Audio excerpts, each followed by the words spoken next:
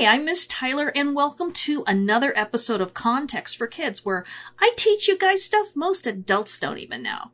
If this is your first time hearing, or if you've missed anything, you can find all past episodes archived at contextforkids.podbean.com, which has them downloadable, or at contextforkids.com, or I have transcripts for readers or on my Context for Kids YouTube channel. Well, Adam and Eve listened to the serpent and then they shifted blame. So, 1, we will never know what life would have been like without sin in the world. And 2, we will never know what would have happened if they just fessed up to what they did and, apologized, which we should always do when we've done wrong. I'm going to tell you a secret. People don't like being lied to, and especially when they know what you did and you won't just admit it. Here's another secret. People respect it when you admit what you've done and take responsibility with no excuses. Here's why. Because everyone messes up and does wrong. But you can trust the people who admit it a whole lot more than you can trust the people who don't. I believe with my whole heart that God would have forgiven them. They still would have consequences because, after all, they now know they're naked and they don't like it. It makes them feel embarrassed. There are always consequences when we do wrong. But maybe a lot of stuff that happens in today's lesson wouldn't have had to happen at all. Now first, let's take a look at what happened to the serpent, the snake. Now remember, the serpent was smart enough not to say anything or make any excuses. He was caught in his own actions. Verse 14 of chapter 3 of Genesis. The Lord God said to the serpent, "Because you have done this, cursed are you above all livestock and above all the beasts of the field. On your belly you shall go, and dust you shall eat all the days of your life. I will put enmity between you and the woman, between your offspring and her offspring. He shall bruise your head, and you shall bruise his heel." Well, first of all, God tells the serpent that he will actually be cursed by being hated by and an enemy to all other animals and people. That's what it means when God told the serpent that he would be, quote unquote, cursed above all livestock and wild animals. I mean, we know the animals aren't cursed, only the snakes. And what does it mean that he will crawl on his belly? A lot of people have, in the past, taken that to mean that snakes used to have arms and legs like every other animal. But this is a case where archaeology has really helped us discover the meaning of something in the Bible. In the ancient world, and especially in Egypt, a snake on the ground was a harmless snake, or a defeated snake. Have you ever seen a cobra? I will link a video of one in the transcript on my website. Cobras belong to the viper family, and vipers are all poisonous snakes. But a poisonous snake can't bite you when it has its head on the ground. It has to raise it up high to bite. Archaeologists have found spells in tombs for forcing snakes to put their heads down so they can't bite. Of course, they don't work. But try to imagine a rattlesnake or a cobra or a black adder trying to bite you with its chin on the ground. It couldn't. So this was a fancy way of God telling the serpent that he was going to be destroyed. God also told him that he would eat dust for the rest of his life. But that doesn't mean he was going to survive on dust. It was another way of saying that his life was going to be pretty miserable. And also, this is the exciting part. God made a promise that someday one of Eve's descendants would crush his head and destroy him once and for all. We'll talk about that later. But I want you to notice that the serpent is cursed. That's super important. Let's look at verse 16. To the woman, he said, I will surely multiply your pain in childbearing. In pain you shall bring forth children. Your desire shall be contrary to your husband, he will rule over you. Okay. First of all, I want you to notice that although the serpent was cursed, Eve wasn't cursed, and Adam won't be cursed either. That's important. There's a big difference about being cursed, which means being punished, and having consequences. Like, if you lie to people or steal from them, they won't trust you anymore. That's not a punishment. Punishment is going to jail. You see how different they are? God cursed the serpent, punished him. But right here he's telling Adam and Eve what's going to happen to them because they did this terrible thing in trusting the serpent and doing what God told them not to do. Just like the serpent's curses, Eve's consequences sound strange in English too, really hard to understand. Childbearing is going to be more painful, which means it already was going to hurt like the dickens. I mean, how is anyone going to get a baby out of the mom without a lot of pain, right? But in Hebrew, which is the language this was originally written in, it means something more like being a mom is going to be very emotionally painful sometimes. Not always. When we get to Adam and Eve's kids and what happened to them in the next chapter, we're going to see that very thing happen. Outside the garden where things are hard and away from the presence of God, some terrible things are going to happen in families. So the pain was multiplied. Not just the pain of having a baby, and your moms can tell you that hurts a lot. It's totally worth it. But mostly because their children are born into a sinful world, and so being a mom will be very difficult sometimes, and heartbreaking sometimes. Sometimes babies die before they're even born.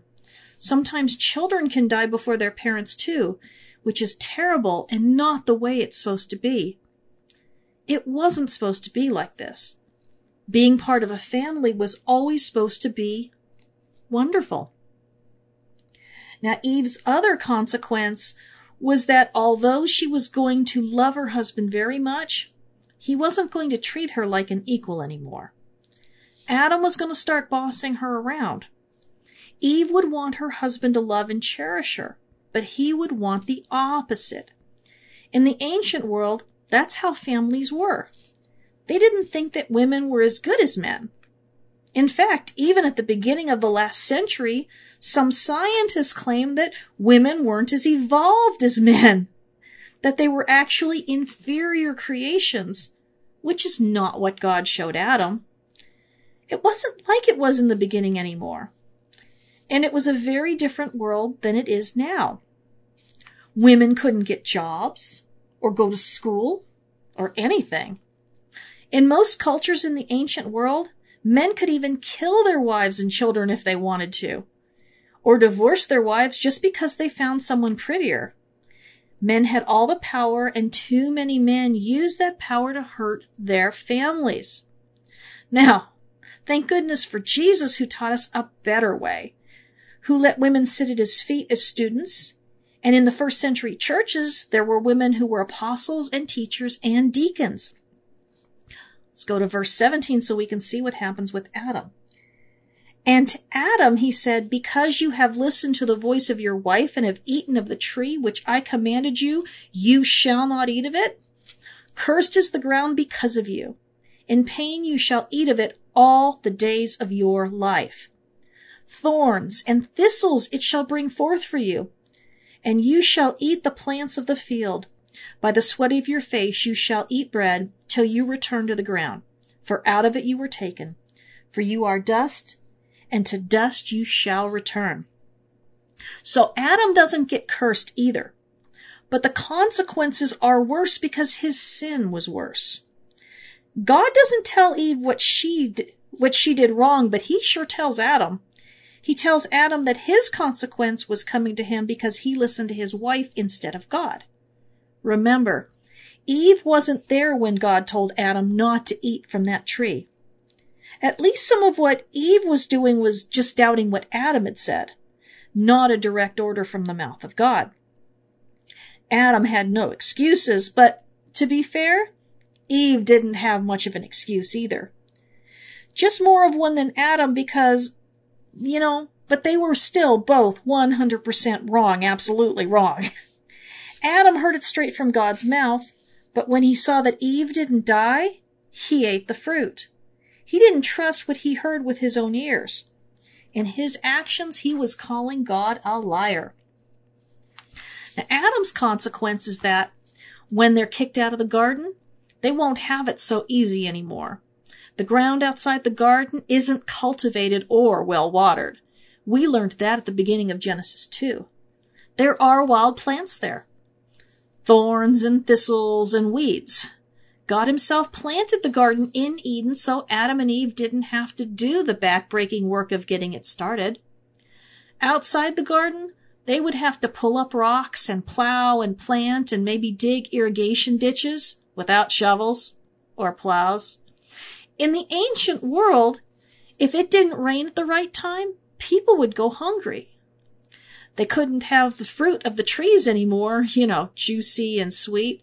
Now they would eat crops that they had to plant and grow themselves over and over again every single year.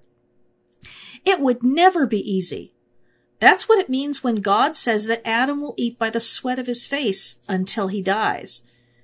God will never let them back into the garden, not ever.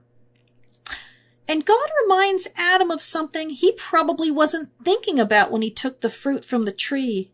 Well, when he took the fruit from Eve and ate it. God reminds Adam that he was not created to live forever, and so he will die someday. Just not in the way he assumed when he saw that the fruit wasn't deadly to Eve. You are dust, and to dust you shall return. This wasn't a consequence only for Adam, but for them both, and for us. Now, did Adam and Eve at any point in this take responsibility and say they were sorry? Nope. In fact, the first thing Adam does is put Eve in her place. Or the place he figures she should be in. Do you remember when God told Adam to name all the animals? Remember how I taught you that in the ancient world, that's how one person took authority or showed he was the boss of another person? By naming all the animals before Eve was ever there, Adam was showing that he was superior to the animals. And of course, we were created superior to the animals, and so that was the right thing to do. But God had Adam do that as part of showing him that he wasn't superior to Eve, that Eve was not an animal, that she was different. She was the same bone and flesh as he was, not the bone and flesh of animals or birds. She was the companion equal to him that he needed, not a tool or a pet like an animal. God told Adam to name the animals because in Genesis 1, he gave humans dominion over the animals, to rule over all of them wisely and kindly. But he never told Adam it was okay to do that to Eve. God told Eve that Adam would rule over her, but he never told Adam to rule over her, okay? Remember, these were consequences and not punishment. He was telling them what was going to happen, not what he wanted to happen. God had never wanted any of this to happen. Verse 20, the man called his wife's name Eve because she was the mother of all living. Now this sounds really romantic and sweet when you don't know the context. How this would have sounded to the Israelites in the desert listening to Moses. Now, what does that mean when parents name their kids? That they think of them as animals? No, not at all. That's not what this is saying. But people used to give their children names that meant something. Something about how they wanted that child to turn out or something special about their life. All the 12 sons of Jacob have names that were important and told the story of their lives. But children don't get to decide what their names are because they're too young and they can't even talk, so parents do it for them. Eve was old enough to choose her own name, but Adam gave her one instead. Verse 21, and the Lord God made for Adam and for his wife garments of skin and clothed them. This shows us how wonderful God is and how he doesn't totally abandon us when we do wrong, and even when we don't say we're sorry for doing it. He could have left them in those itchy fig leaves that would always be wilting and they would need to have them replaced. But instead he made them nice clothes from animal skins, out of leather, clothes that would protect them from the heat of the sun and from the cold at night. Think about when you are really mad at someone because they did something very awful to you and kicked them out of your house. Do you give them such a nice present on their way out? Probably not. Good thing God isn't like us. Verse 22. Then the Lord God said, Behold, the man has become like one of us in knowing good and evil. Now, lest he reach out his hand and take also of the tree of life and eat and live forever.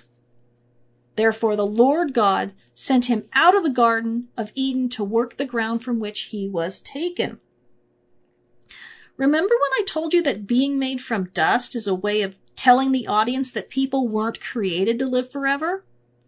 And remember when we learned about the two trees? And I said they had to eat from the fruit of the tree of life if they wanted to live forever? Well, here's the proof. God says that there's a big problem now.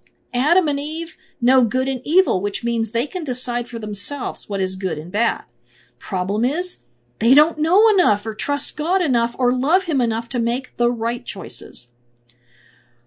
What they're going to have and what we have today are a whole lot of opinions about what is good and bad.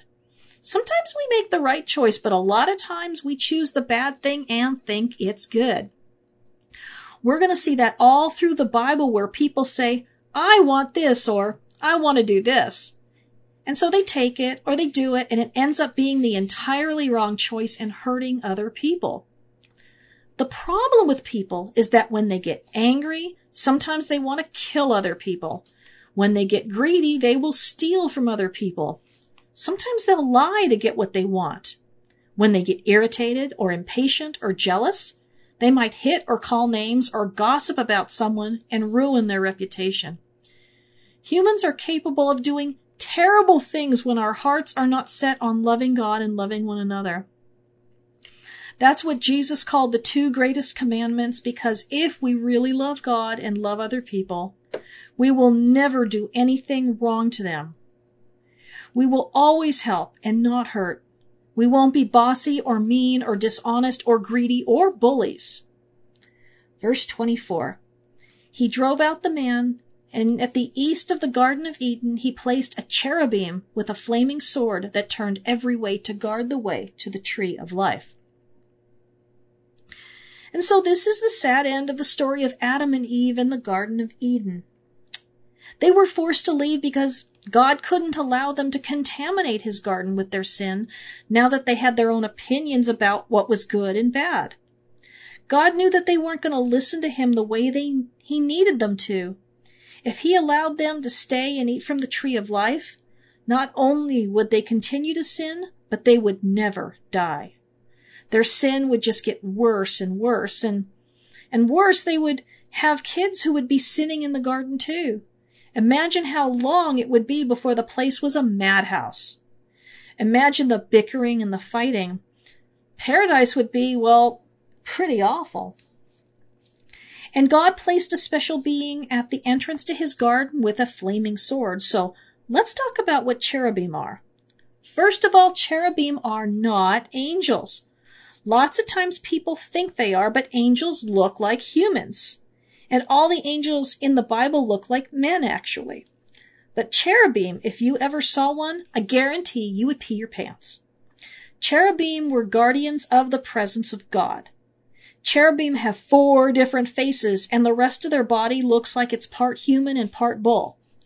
In Ezekiel chapter 10, they're described as having the face of a cherub, and in another place it says that's the face of an ox, like a bull with horns. A human face, a lion's face, and an eagle's face. They also had 4 wings and human hands under the wings. Their bodies were covered with eyes, and they had hooves. Now, don't tell me you wouldn't be flipping out. And these things have flaming swords in their hands. Ain't nobody thinking about sneaking back into the garden no matter how bad it gets. And every direction you face them, they were facing you. There's no getting behind one of these things. Plus, with how hard it is outside the garden, they didn't want to live forever anymore anyway, probably. And if you guys want to try drawing some of these, the description is in Ezekiel chapters 1 and 10, and if you send me pictures, I'll put them up on my website for people to see. So, if you do that, be sure to include your first name and your age, and I will give you my email address in the transcript for this. Now, I want to go back and talk about the curse against the serpent because it is very, very important. I will put enmity between you and the woman, and between your offspring and her offspring, and he shall bruise your head, and you shall bruise his heel. Now, history would be very different if God hadn't promised that someday what happened in the garden would be made right again. God promised right there and even before he kicked them out of the garden that someday one of Eve's descendants would destroy what the serpent did. But what exactly did the serpent do? Well, before Adam and Eve were tempted to disobey God, God was their one and only king. He was the only one they listened to. They had absolute faith and trust in him. He had their allegiance. What is allegiance? Allegiance is a kind of loyalty when you completely devote yourself to serving someone else's goals and commands. When you had a king in the ancient world, for example, you had to do whatever the king told you to do, or is off with your head. Well, God is our king. He doesn't cut off our heads, though. He is the one and only king, and we can never choose to obey anyone instead of him, or else we will be making someone else more important in our lives than God, saying they're more trustworthy. Well, that doesn't even make any sense. How can it? No one makes more sense than God, and no one is more powerful or good or loving or trustworthy. So we can't put anyone above him or even beside him in importance. Even one of the 10 Commandments says just that. You shall have no other gods before me. In fact, it's a part of the very first commandment. We owe all of our loyalty and obedience to God. But when Adam and Eve disobeyed God, they weren't just disobeying. They were believing the serpent instead of God. They were giving the serpent their allegiance, their loyalty and trust, by believing him and living by what he said instead. In a way, they made the serpent their new king instead of God. They allowed the serpent to tell them which fruit was good to eat. When they ate that fruit, it was because they trusted the serpent. That was a terrible mistake, a terrible sin. In a very real way, they rejected God as their king and their God and made the serpent their king instead. What could he do for them? Nothing. They gave everything up and gained nothing because they didn't trust God. But God, he made a plan to change all that. God doesn't give up on us. God created human beings to be with him. He has never given up on that plan, but things had to change. Adam and Eve became sinful and now had minds of their own to decide what they thought was best. One day God would fix that by sending his son Jesus to say no to the devil when the devil tempted him. Adam and Eve said yes and sinned and followed the serpent. Jesus said no and didn't sin and kept on following God. Because of that, Jesus was later able to destroy the devil's power over us. So, we are now commanded to follow Jesus instead of God's enemy. No one will ever follow God as perfectly as Jesus did, but when we give Jesus our allegiance, we are saying that he is the perfect example and the only human on earth worthy of 100% of our obedience and loyalty. So we read his word and pray and do things his way, and as we do that, we become more and more like him in our hearts. And obeying God becomes much easier. When we act like Adam and Eve, deciding for ourselves what's right and wrong, then obeying God becomes harder and harder. I love you and I'm praying for you, and I pray you have a wonderful week studying the Bible with the people who love you.